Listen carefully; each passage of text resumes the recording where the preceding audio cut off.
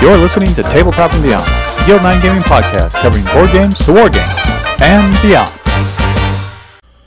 Welcome back to Tabletop and Beyond. I am your host, Justin, and I'm here with my amigos, Dan and Jason. Howdy, amigo. Dan, welcome back to the show. We missed you last week. Well, thank you very much. I just had better things to do with my time. Yeah, well, that's what they all say. Right. No one ever says that on a podcast. Oh, well, I'm sorry I couldn't swing it. Well, I didn't want to. I had a choice to do something else. Fair enough.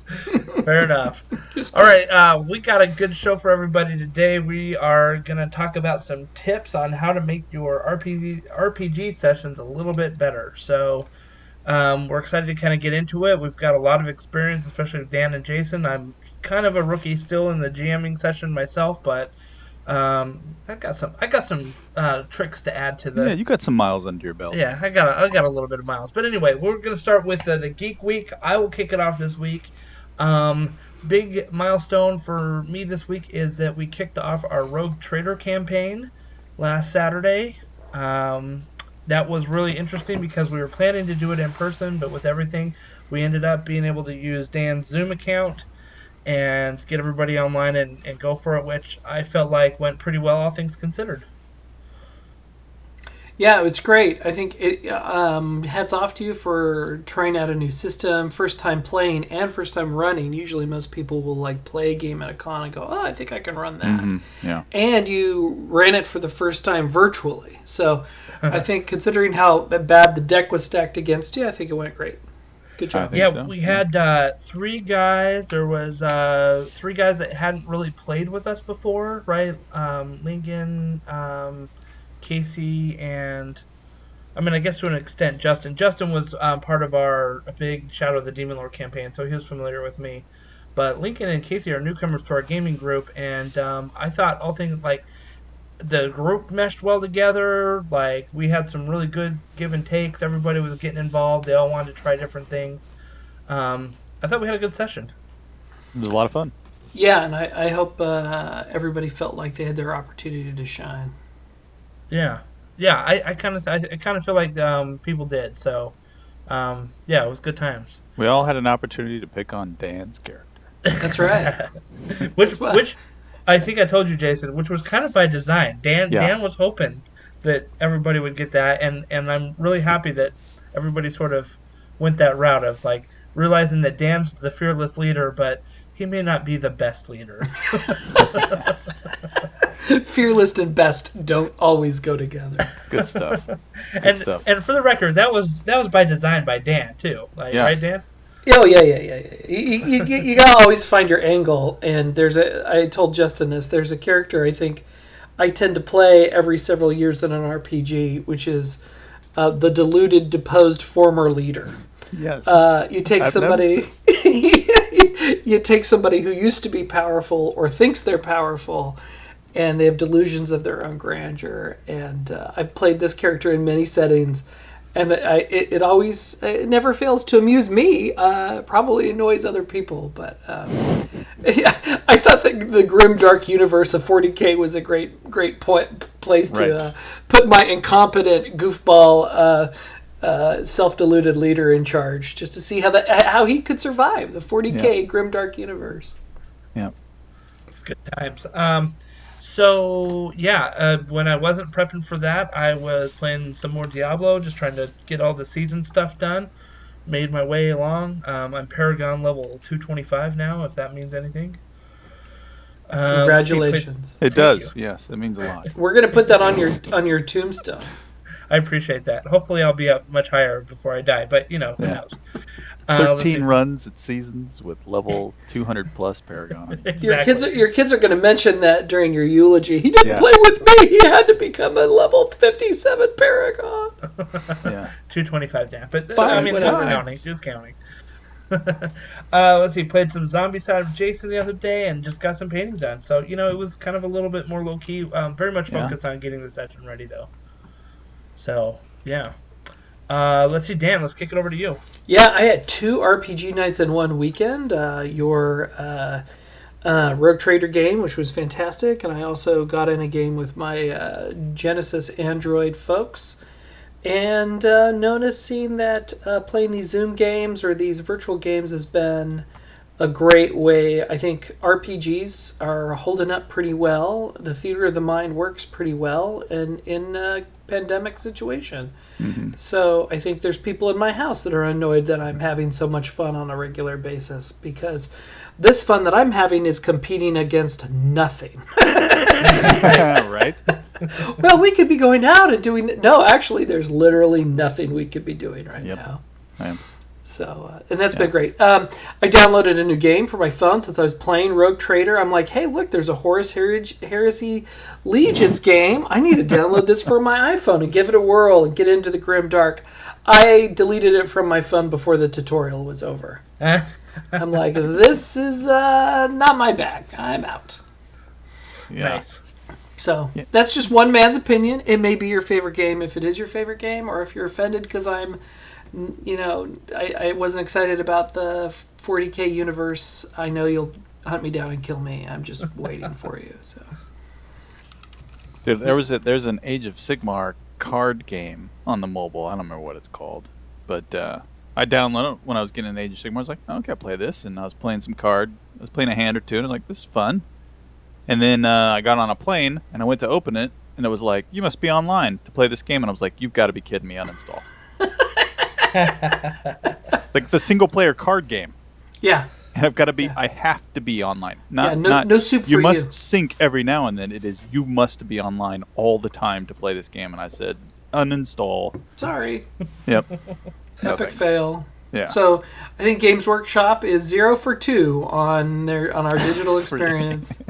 Fair You know enough. what's interesting is Diablo 3, when it first came out, it was a required online status as well. Oh, that's right.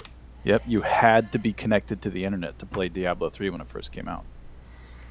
And that leads right into your Geek Week, Jason. You want to tell us about your Oh, it does. Diablo Yes, 3? I finished my seasonal set for my Witch Doctor. So that's this one is near and dear to me because when I first got Diablo 3, when it first came out on the PC many aeons ago, the Witch Doctor was my first class. So it's always fun to go back and revisit that class and see how it's changed a bit. I think Justin, you and I were talking a little bit on the last one about how that game is just has such large replayability because it can just change. The playstyle can just continually change every time you play through it with all the updates they give.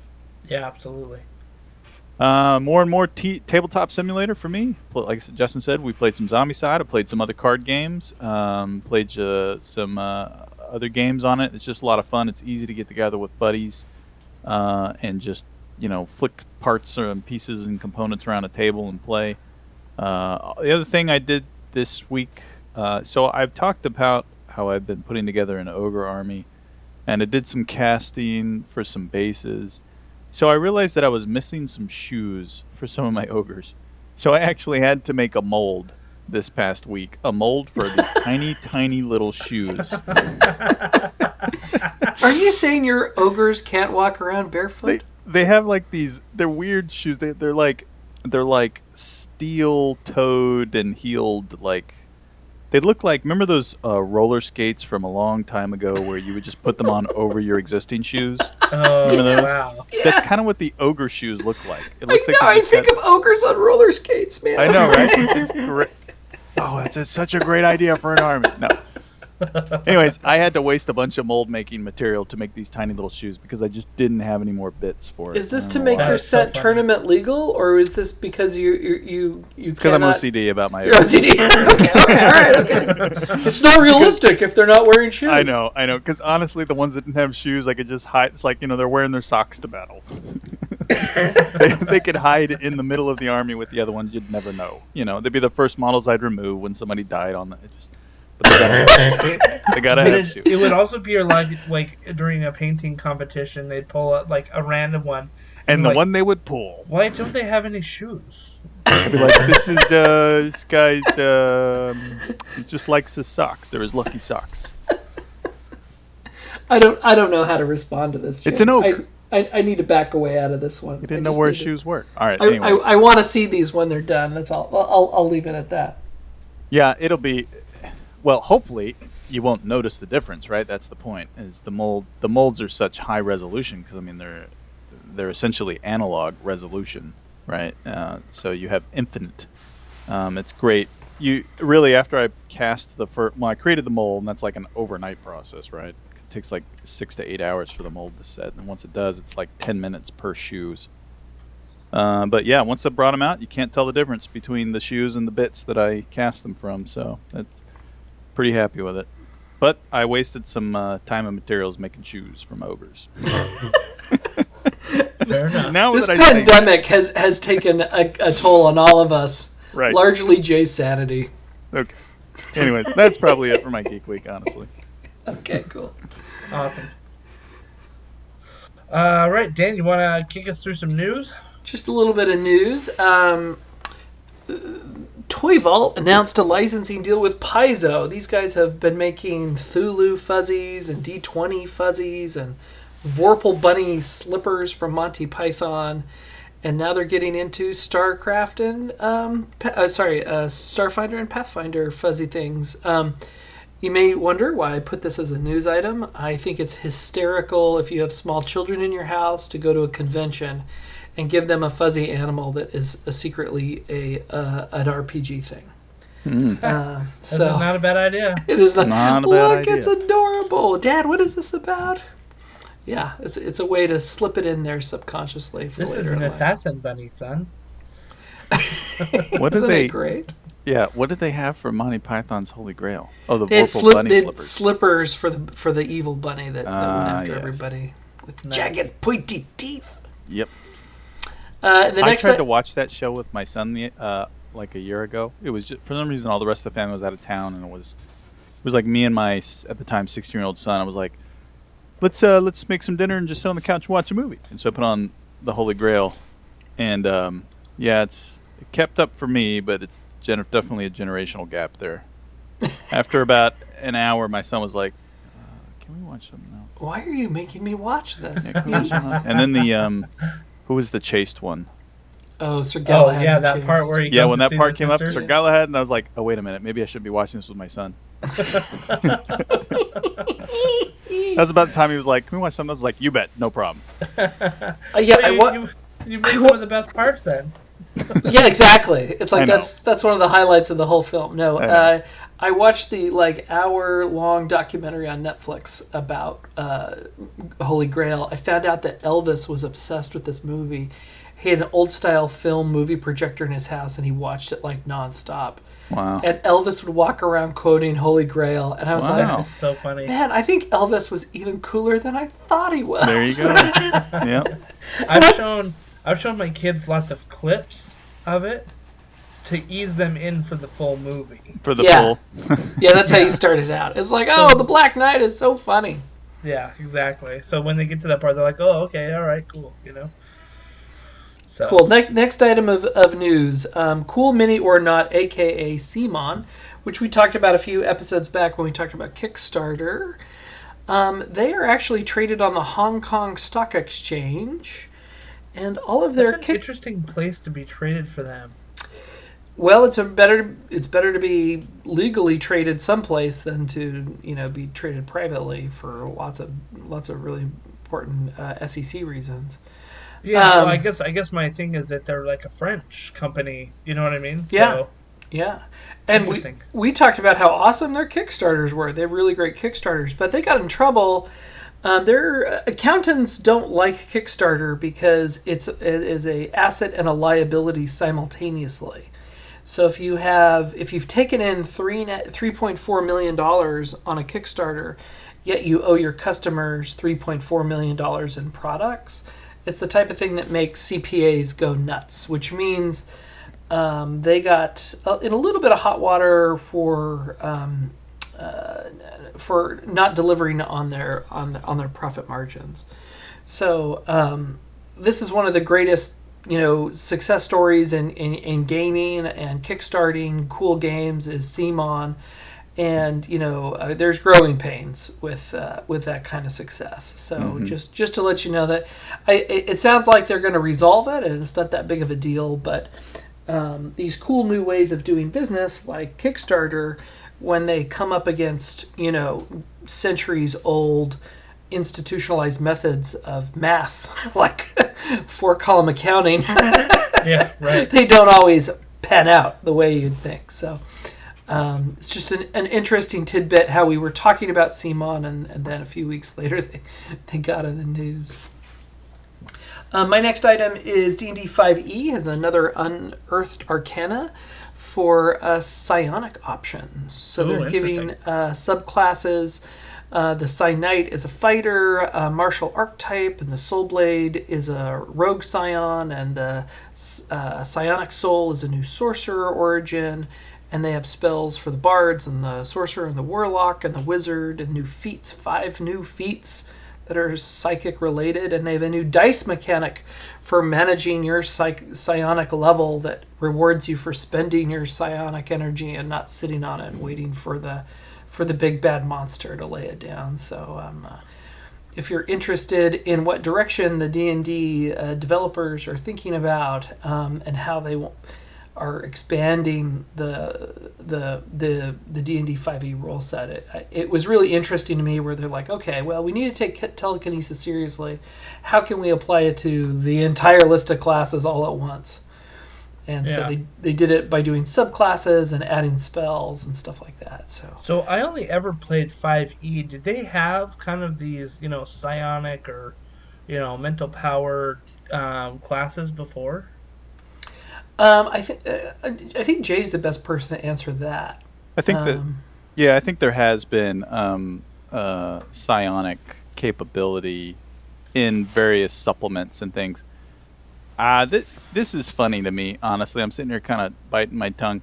I feel like we're going to get to this point where you're going to be like, hey, can my buddy come play at our session this weekend? You're like, yeah, sure, come on over. Bring your buddy. It's fun. We got a free spot. He'll come up and be like, so what do you bring? He's like, I'm bringing a Socratic Mage Knight Blade. Yeah. And you're like, wait, what? What? Like, what is that class? Like, there's just going to be like hundreds of classes, and it's just going to be like, have all the subclass stuff, right? Yeah. Subclass, yeah. You won't know how to adjudicate it. Right, and that's the thing, right? And when you build, and we'll talk about this a little bit later, I guess, but when you build a session as a GM, like one of the most important things for you is to make sure everybody has a good time. But in having a good time is making sure everyone has an opportunity to use something that's specific to their class. Yeah. In that session. Yeah. Yeah, so you don't want to showboat. Yeah. Yeah, exactly. Anyway, so I think this is kind of funny. I think it's cool. It's always going to be cool. It keeps the game alive, keeps it living. It's just also a little humorous to me that there's all these different archetypes that keep coming out. I'm going to be honest. I like the Unearthed Arcana way of doing it because then it's not official, and when they do put it in a book, it's way later. It's true. And I think we've talked about this in the past, but in the old days, they would say, if you want to know what we're looking at, you need to pay in $40 and buy this hardbound book, and maybe it'll help you, maybe it won't, and maybe your GM will allow it, and maybe he or she won't. And then you were $40 in, and you show up to the session, and your GM, just like you're saying, is like, I don't know if I can handle the psionic stuff because I don't want to buy the book that you bought, and I don't want to learn these rules. Can't we just stick to the basics? So I at least they put it out on the internet, and people can, read a 6-page, 8.5 by 11 white page document. And it's a little easier for sure. And play test it a bit. It's like an open beta test. Yeah. Yeah. Like for me, I saw that I started min-maxing my last D&D character, going, well, if I would have done this, then I would have gotten points here, and then I would have done this, and why couldn't I have done that? Oh well, I don't have a time machine. So, all right, that's my last news item. So keeping with the D&D stuff, I've got actually 2 Humble Bundle things. If you are not subscribed to Humble Bundle or the Bundle of Holding, which is the kind of RPG version of Humble Bundle, get on it. I think I've talked about it in other news items before, but there's 2 things that I wanted to point out. One is that there's a Forgotten Realms book collection that is on Humble Bundle right now, and if you are totally into the Forgotten Realms, it's basically like almost all the books written by R.A. Salvatore. So these are old school books that he wrote that are just classics. So it's the Dark Elf trilogy, it's the War of the Spider Queen trilogy. Let's see, There's and that's if you pay $1, you get 7 books, right? If you pay $8 or more, you've got the Icewind Dale trilogy, Legacy of the Dra trilogy. I mean, there's more War of the Spider Queens, another 15. There's probably like 20 something books in here that are just all like Forgotten Realms related, and it looks like a lot of Dark Elf and not Dark Elf. What are they called in D&D The Drow. again? Talking about the Drow? Yeah. All the Drow. Yeah, it looks like a lot of Drow stuff. Yeah, there's a lot of Dritzer Erden stuff, which is he's a famous Drow that Salvatore writes about. Yep. So a lot of good stuff. Again, you can pay $15 and get 20 books, 20 ebooks. If you're into it, if you're a GM, great source material for coming up with ideas for stuff like that. So check that out. The other Humble Bundle RPG thing that I saw was for all you Trekkies out there. They've got the new Star Trek RPG, and we have kind of a Star Trek RPG expert among us with Dan, but he can talk a little bit about it. But it is a 2D tabletop, 2D20 tabletop role-playing game from Modiphius. And let's see, you can get the basic player collection, which comes with a bunch of adventures, 3 Starfleet Division books, and some player characters for $20. But then if you expand and pay a little bit more, you end up getting the GM collection that gives you like the Beta Quadrant source book, which is huge. These are the Voyages of the Enterprise adventures, so you've got a bunch of stuff, tons of missions, the GM screen, reference sheets, all that stuff. And I think that the total price for all of that is like $40, which if you were to buy it retail, it'd be like $155, $160. So as of this podcast recording, there's 19 days left on that one. So if you're interested in Star Trek, want to run something in Federation or Romulan space, I think that this is where you end up picking something up. Yeah, let me just shout out to this version of the Star Trek RPG is the latest version. You'd mentioned published by Modiphius. It's based on what they call the 2D20 system, which I wish I had more experience with than I have, but I'm familiar with the mechanics of it. This was designed by Jay Little, who is a heck of a great guy. He's designed a lot of games that I've spent a lot of money on over the years. He was the mastermind behind the FFG RPG as well as X-Wing, the thing that has made more money for FFG than anything else. But he's a heck of a great person, and I got to have dinner with him once at a Gen Con many years ago, and I've kept up with him over Facebook. And if it's a J Little game, it really your risk is much lower than you would an average RPG writer, and that's my personal opinion. So the only reason why I have not purchased a whole bunch of Star Trek stuff is because I'm sitting on a whole bunch of Star Wars stuff, and I would need a group that would want to play Trek with me. But our group did play Trek for a while in the Decipher Coda system, and we had a great time with it. It's a great universe when everyone is kind of bought into the tropes of the universe. It can be a great time. Don't ever make a character who's got a red shirt on. Yeah, or just embrace it. Embrace it. Right, or just lean into it. Just say, I think everybody should be a red shirt. Yeah, that'll be great. No, Trek is one of those RPGs that always struggles just a little bit because there regularly is a hierarchy between the players based on rank, where you have a captain and you have, a first officer, yada yada yada yada. So it really takes a different kind of RPG group to have a successful game where there is that kind of rank structure, and you have to talk about it openly and figure out ways around it, because most people get a few friends together, let's play some D&D, let's play some this and some that, and everybody's basically an equal, and whoever has the best idea, usually wins the day. And if you're trying to stay true to the universe of Star Trek or other games that are military based, it can create a little bit of cognitive dissonance that it's surmountable. We could talk about it on a whole separate episode, but it takes a different level of care and attention, and people who are willing to be subordinate to another player at the table in some cases and go along with a bad decision that they disagree with. Yeah, that's but that kind of can create some interesting role playing opportunities if they're bought into it, right? Yeah.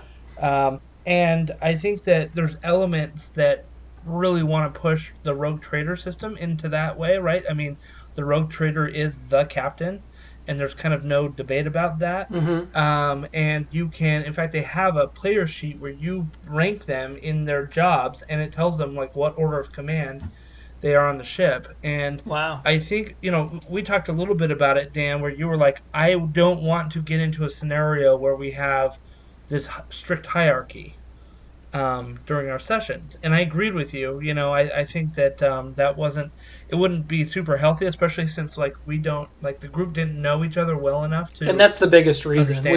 When you don't know kind of how people are invested into the game or what's fun for them, it's better to have everybody be closer to equals. That's why I made the captain be largely inept, so everybody felt like they were smarter than the captain. Mm-hmm. Yeah, and it's part of the reason why I started you guys out on the planet the way I did, right? Which is you had lost your ship 2 years prior, and you were eking out survival as a group together, right?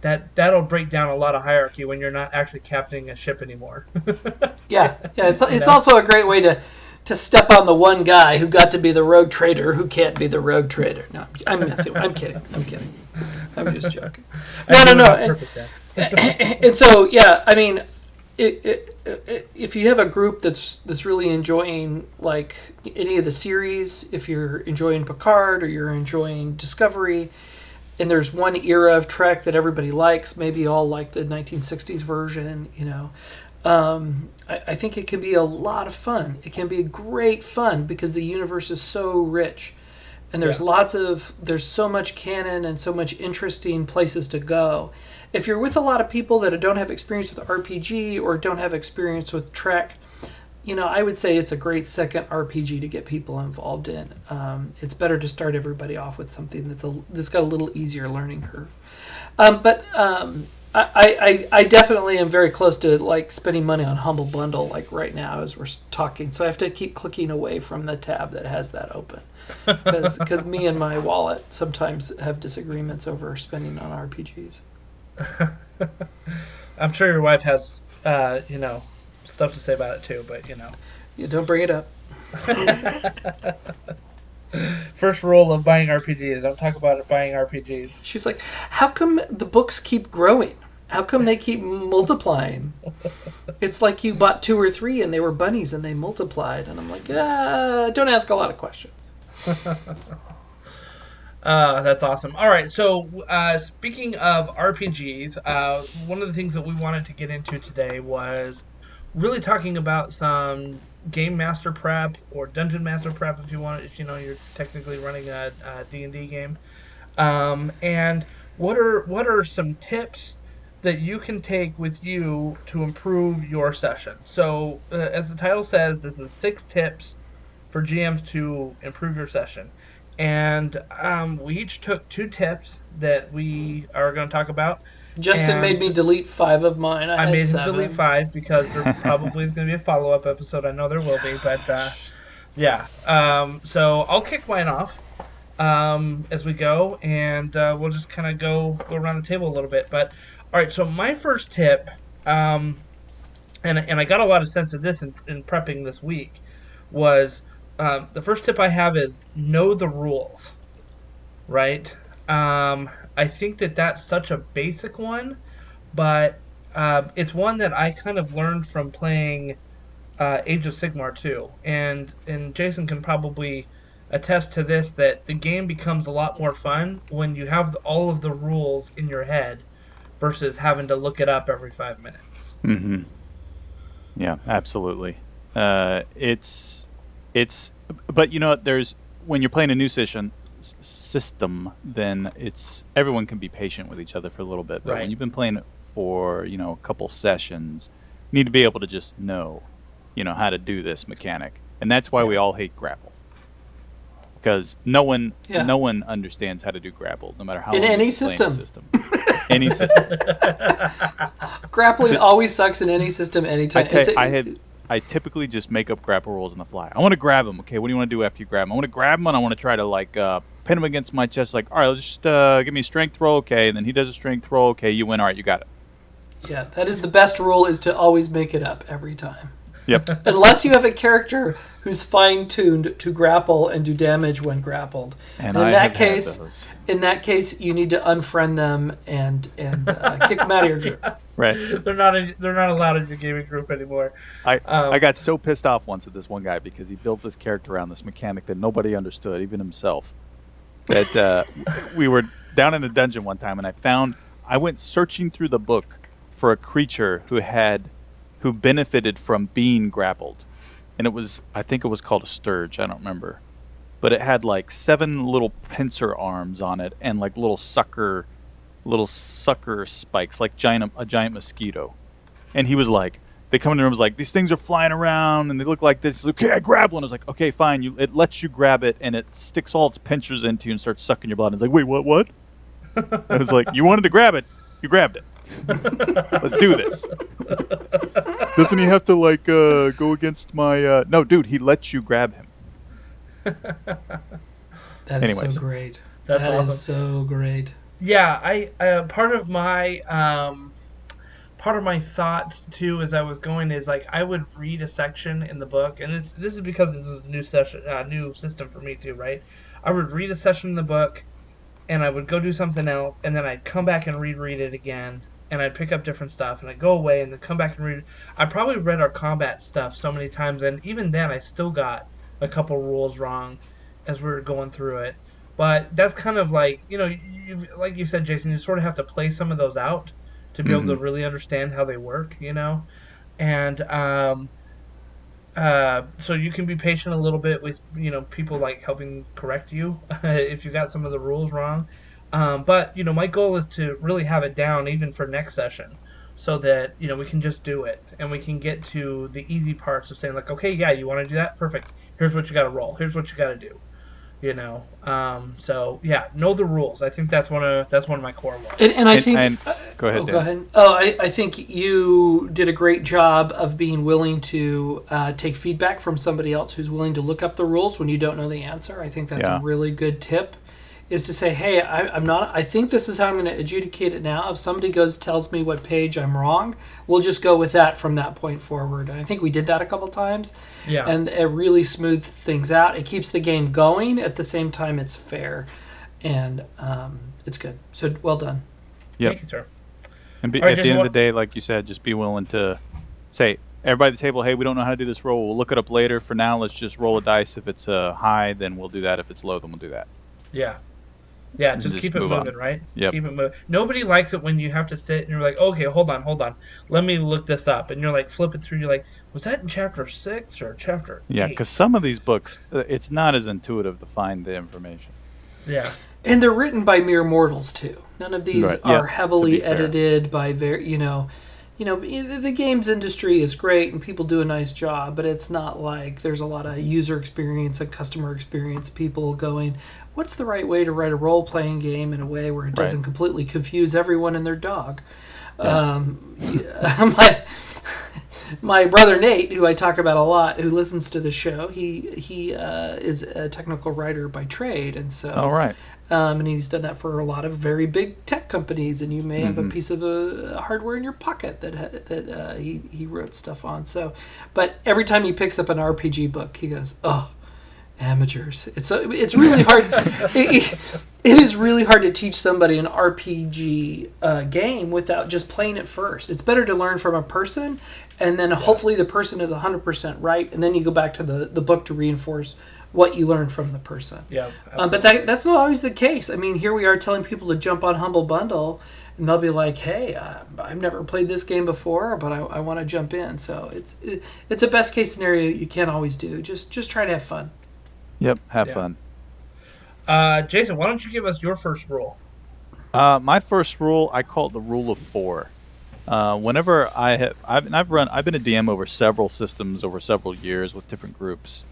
One thing that I found is the most helpful to me is, because you're going to be thinking about your full story arc for these players, throughout the whole campaign. But when I come down to sit down and play the game, I don't, and this kind of ties into my second one, but I'll just hit my first. The rule of 4 is to come with 4 role-playing opportunities and 4 encounters. Those have to be in my back pocket when I come every night.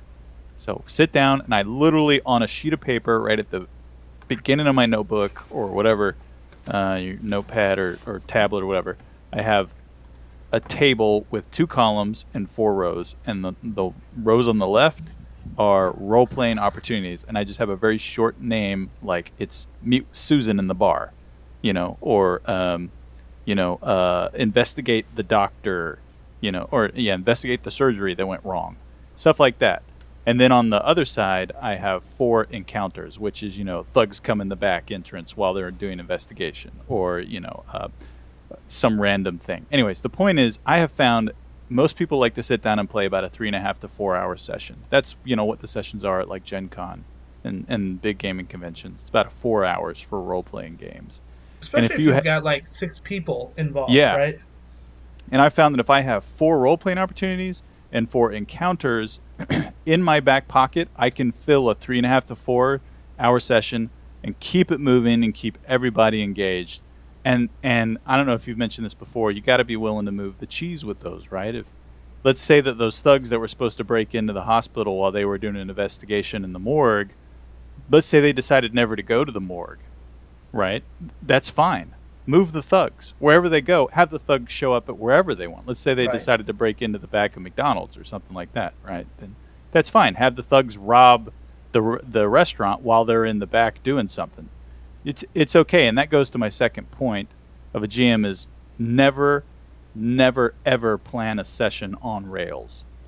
Players will literally hate it when they get put in a minecart that has to go a specific way for the story to unfold.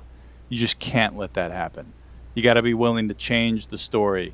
If they want to go somewhere and investigate something else, that's okay. All you got to do is grab one of those encounters or one of those roleplay sessions and move them to a different location.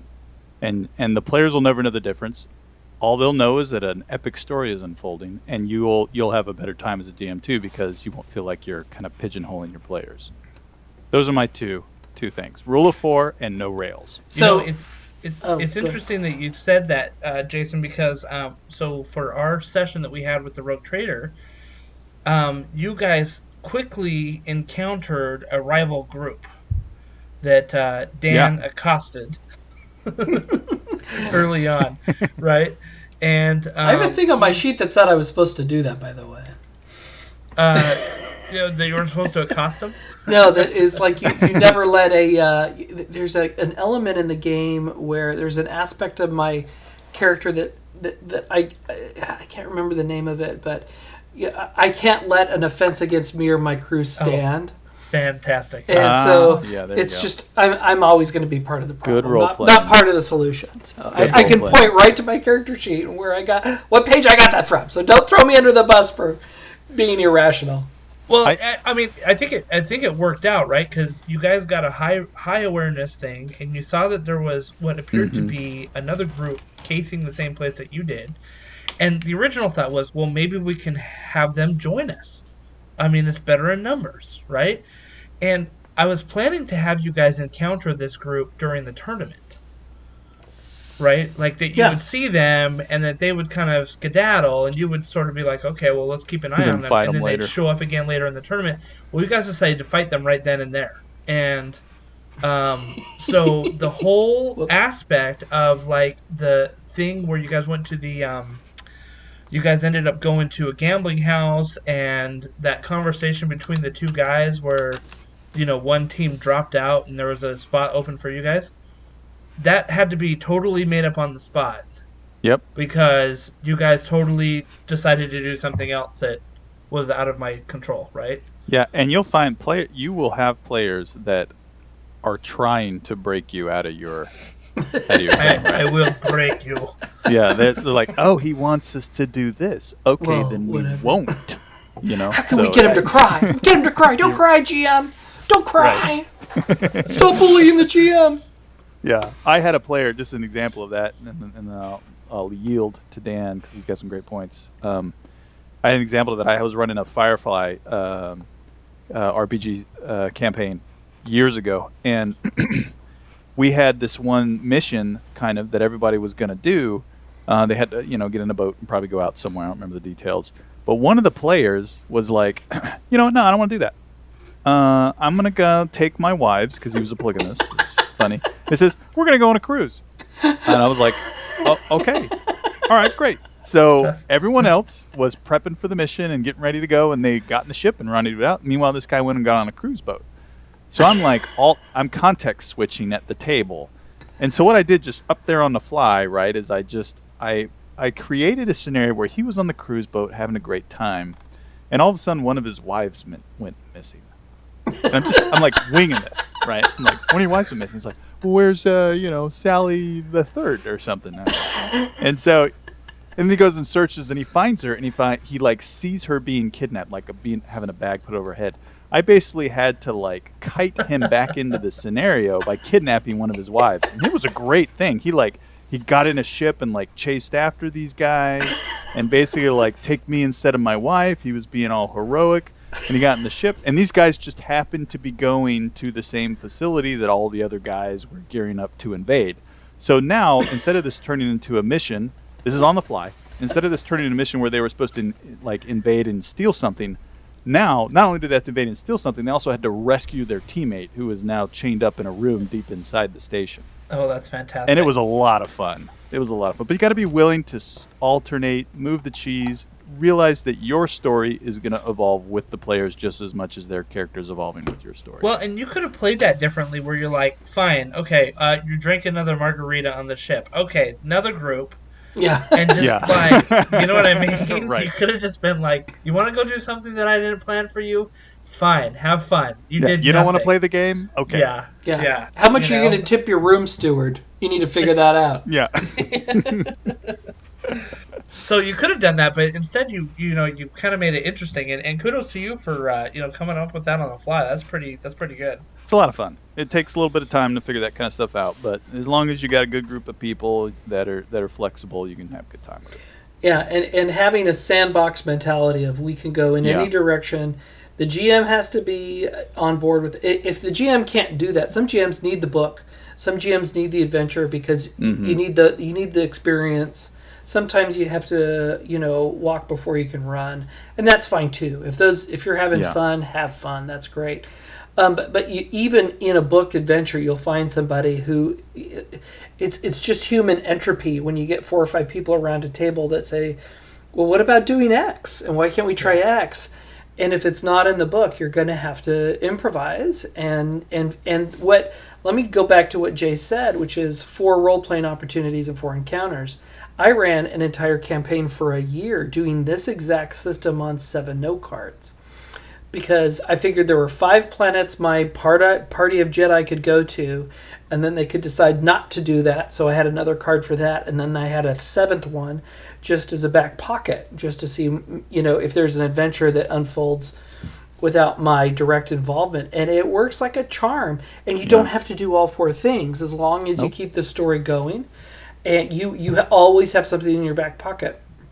And so it helps planning too, because you're like, okay, well, I don't need to plan every eventuality.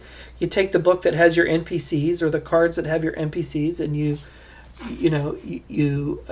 match them up with those cards, with your 4 and 4. And maybe you only need a stat block for one social encounter because they're dealing with the mayor or something like that. And it's a great way to stay loose and be prepared at the same time, and have a quick, easy answer. And the players feel like they're unfolding something, even though they're not on rails and they are adding, crazy sidebars to what you're doing. So this is a little bit, and I'm going to stay on this. I'm going to stay on Jay's 2 points real quick before we move over to Dan's and my last one as well. But Jay, a lot of people tend to run campaigns out of books, Out of the Abyss, right? Horse and Strahd. Dragon Queen. Like, Yeah. I mean, Yeah. you've got all of these books that are basically saying like, okay, here's your adventure, and then the adventure party goes to this place, and then this happens, and then they go to that place, and then that happens. And I mean, for lack of a better term, the books are kind of railroady. They can Right? be, yeah. Mhm. And so, how do you balance what you're trying to do with what because this is kind of a little bit of homebrew that you did, but I know you've used this system for pre-planned adventures as well. Yeah, I ran Out of the Abyss, or at least the first half of it, with the group, and Dan and Justin. I think you guys were both in that. And I will say, in order to be able to kind of diverge from the path and still keep the story coherent, you have to understand the general theme of the story. And Out of the Abyss, because it was a book, if I'm doing something that's homebrew, I don't really care. It's like whatever's going to happen is going to happen. The story's going to evolve. But if Out of the Abyss had an actual goal at the end, and things that you did in certain areas affected other areas, and so I actually took a couple weekends, and I actually read that entire book to make sure I understood it. And then once I understood the theme, I didn't really care what you guys did when you went to the different areas, because I knew what the overall theme was going to be. The theme, was that the Abyss was a place where the dimension was cracking to the abyss, and the Demigorgon was finding a way through. Not just the Demigorgon, but the other whatever they are, right? Gods or demons, gods, whatever. Anyways, and so when you guys diverged from what the book wanted you to do, it didn't really matter so much to me, because I'd kind of done my homework. And as a GM, to be honest, you got to do your homework a little bit in a system like D&D when you're trying to follow a rule book. I'll say one other thing about that. If you're okay with it, break out of the book. If the players want to do something else and it breaks the story arc, and you're fine with that, break the story arc and go in a totally different direction with it. Just realize that you're there just to have fun and tell an epic story. It doesn't matter if it's the original story. It just matters that it's an epic story. Yeah, I think you hit upon like a key thing right there, right? Which is, you look at these encounters that are in these books, and it'll say, okay, so the players go talk to the mayor, and the mayor, explains this huge problem to them, and they have to, he's going to tell them to go do X, Y, and Z, and then they come back and he gives them their next clue to move on to the next thing or whatever it is, right? Mm-hmm. The point there is that the mayor or some authority figure needs to give them the next clue. Yeah. I mean, that's the core nut of it, right? They have to go to this area and do something in order to get the next clue. Figure something out. And so if they choose to do something wildly different than, they have to go see the mayor, and the mayor sends them off or whatever. They do something wildly different, then maybe it's somebody else that has a thing of the clue that they could encounter and give it to them. And you know what I mean? So I feel like what you're saying is like you just have to be adaptable and realize what the core premise of what you're trying to do is, to be able to adapt it on the fly if need be. Absolutely. Yeah, right on. All right, Dan, hit us up with one or two of yours. Okay, so this is an easy one. I know we everybody has high-minded ideals towards being a perfect DM or GM, and it's an art form, and so not everybody the first time they put paint to canvas can be Picasso, and don't hold yourself to that standard. So here's an easy one.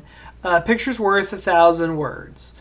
Everybody has laptops. Everybody has access to PowerPoint or Google Slides or something like that.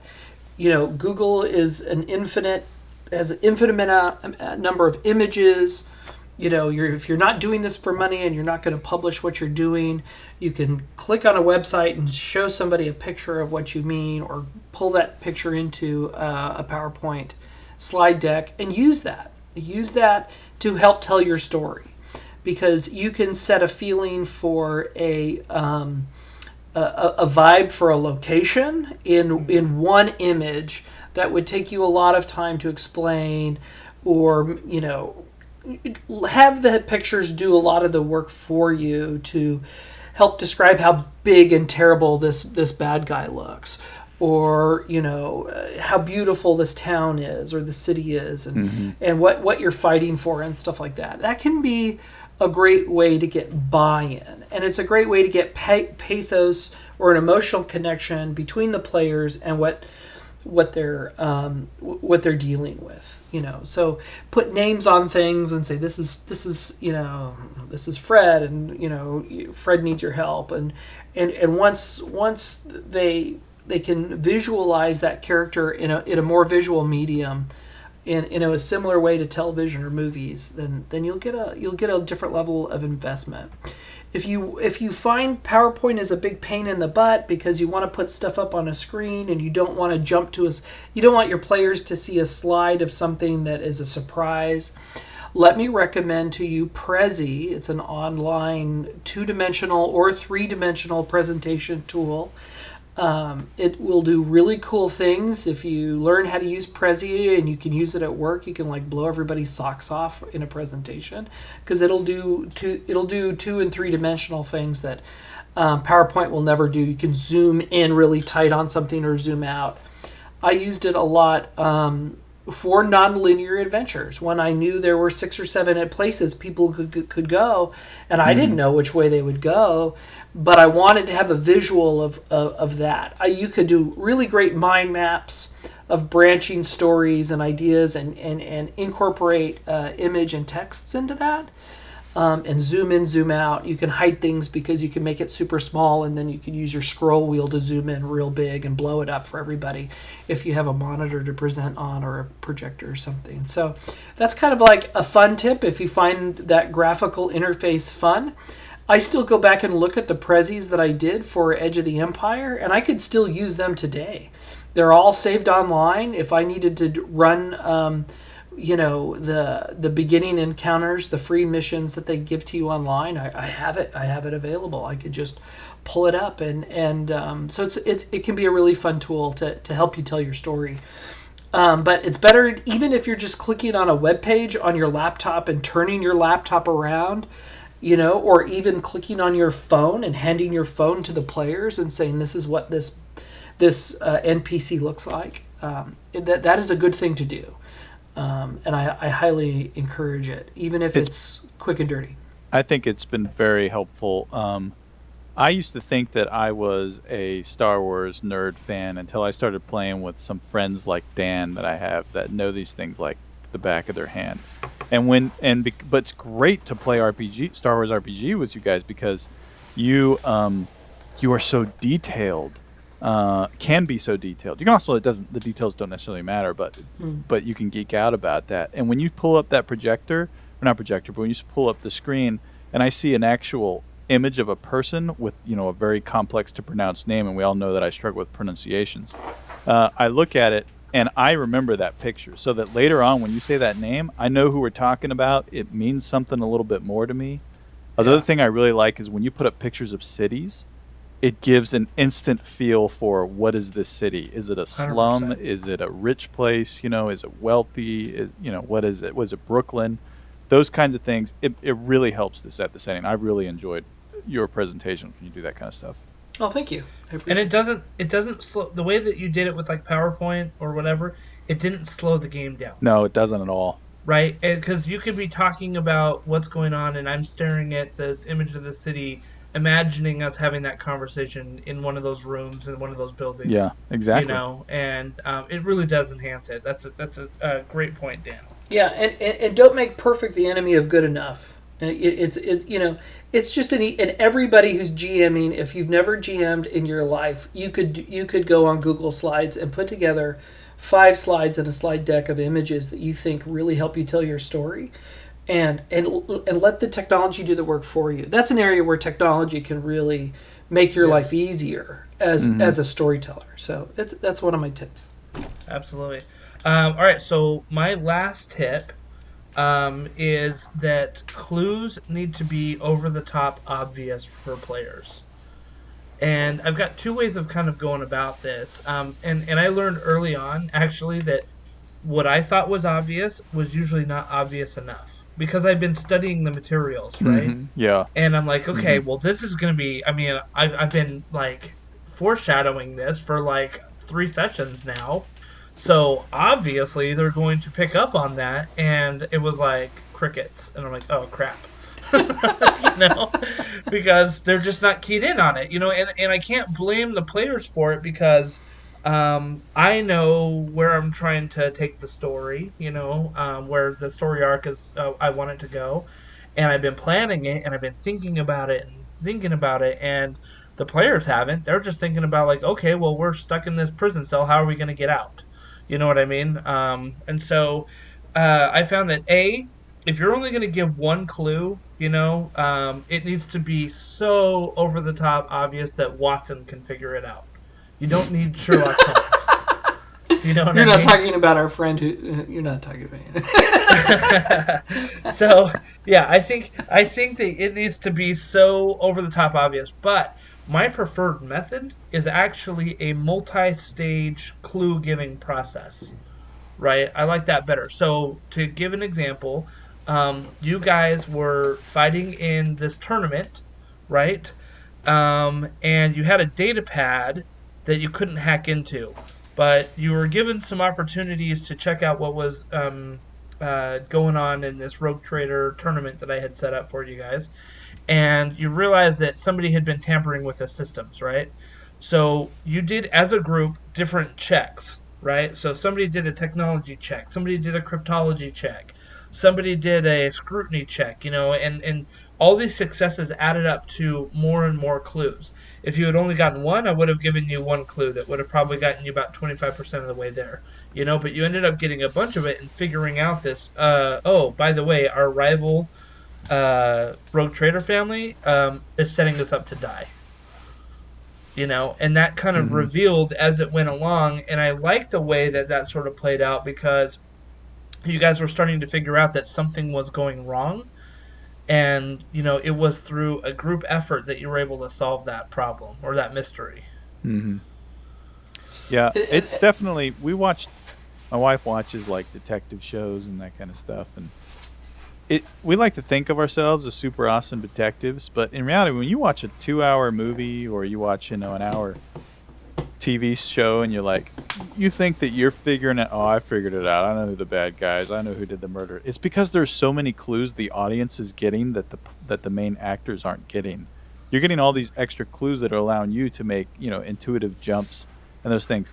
You think in real life, detectives take days and weeks to solve cases.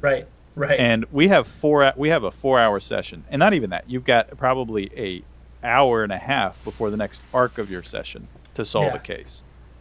So yeah, you got to be over the top sometimes with the clues. Yeah, and I mean, and that I helps think you move can the make it story difficult. along. That helps move the story along faster. Sorry to talk over you. No, you're fine. But there's a lot. Usually, talk to most GMs. They can't get everything done in a night that they prepared for. Yeah. And sometimes an over-the-top clue can be helpful if absolutely. Maybe if it saves you a half an hour of spinning your wheels and going down the wrong path, it's time well spent. Mm-hmm. Yeah, I think it's, there's an aspect to sort of investigations, and I'm not talking about investigations in general, because sometimes you want to frustrate the players a little bit, right, and have them think of alternative ways to solve the problem. Right, other than just being like, well, we're going to talk to this guy and he's just going to spill the beans, and if that one guy doesn't spill the beans, then what do they do? What's their next step? So I think investigations can last as long or as little as you want it to. Obviously you don't want to frustrate the players too much. I think giving a little bit of tension there is healthy because it starts getting the gears rolling a little bit. But the thing is once you're given that clue, if it's a clue to something else and they don't get it, then what are you gonna do? You know what I mean? That was your clue. Like if it's supposed to move them from point A to point B and they still can't figure out that it's point B, like you got to come up with something on the fly to get them there when that was supposed to be the thing that was supposed to move them there. Yeah, look in the mirror for the solution to that one. Yeah, exactly. So yeah, that's my second one. So first one, know the rules. Second one, clues need to be over the top obvious when you're trying to move players along. Yep. Last one, number 6 on our list is don't get adversarial with your players. I think people who RPG, I think we have to be regularly reminded as the DMs and GMs that we are not in a competition with the players. that it's not your job to punish them or to win in a conventional binary way, winners and losers. You're going on an adventure together, and you need to be invested in their success just as much as they're invested in your story, right? Right. Yeah. So sometimes this is an easy trap for GMs to fall in, is the players have figured out something that they found was fun that didn't fit into your big story, because you're thinking 3 stories ahead and what you're going to do.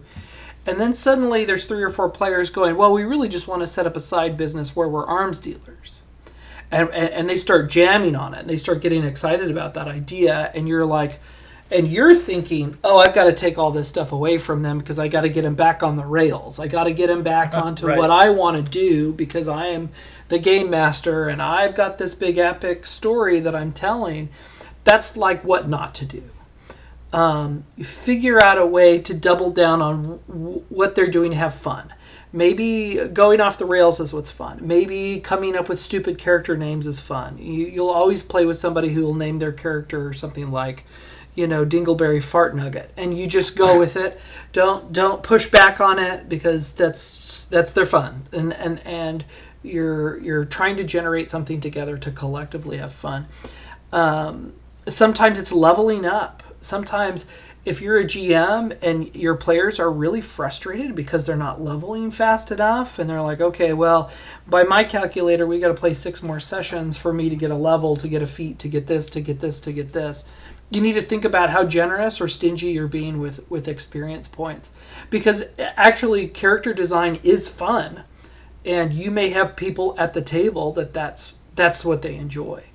You may have people at the table who actually don't want to roll dice for a social encounter, but they want to talk to you playing every other character in the universe, and they want to have more of an interactive role play session, not in rolling dice, but in a dialogue thing. So get to know your players, and if you don't know what your players like, look back on your session when you're done, and when was everybody most engaged, and when was everybody laughing and enjoying themselves, and then think about the times where everybody was on their cell phones and going, what was going on then? Well, so and so was showboating because they went on off their side mission, and they did a side quest, and everybody had to kind of tolerate it for an hour, and they were all playing Brick Breaker on their phone or whatever they're playing.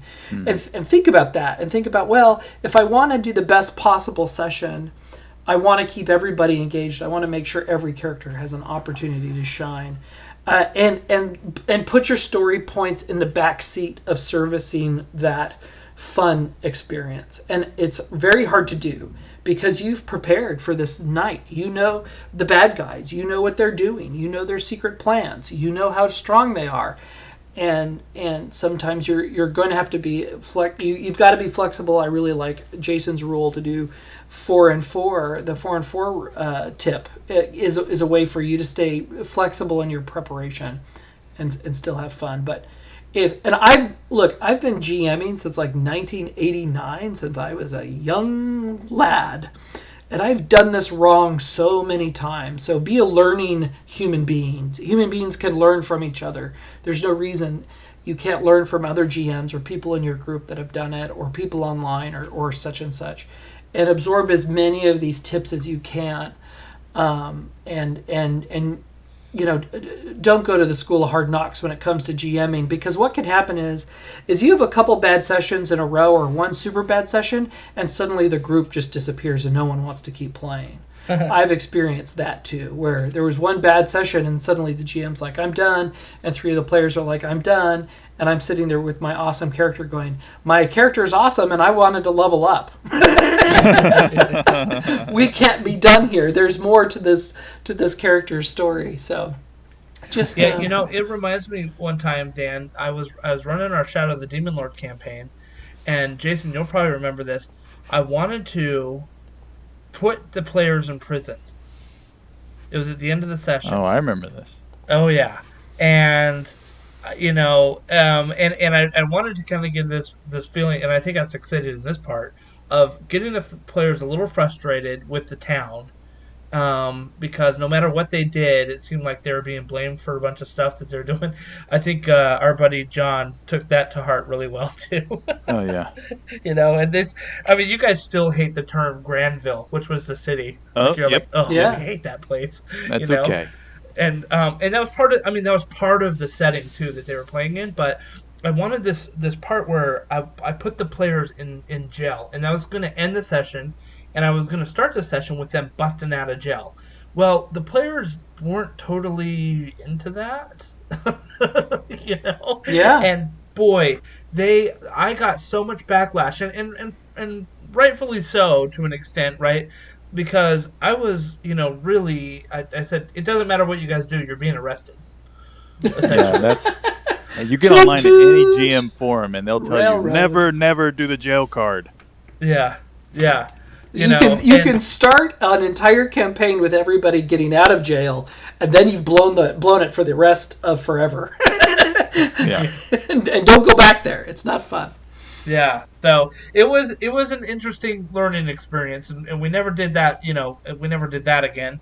But it was a little tough, and I do think there's times where it's like, I think players should face overwhelming odds and realize, okay, we're not going to get out of this one per se. And maybe have a little bit of trust in their GM that there's going to be opportunities to present them, themselves for escape or something like that later on. But that it did not go over well, and that was an adversarial position that I had put myself in with my players. It was me saying, I am putting you guys in jail whether you guys like it or not. And it did not go to bed without your dinner. Yeah, and.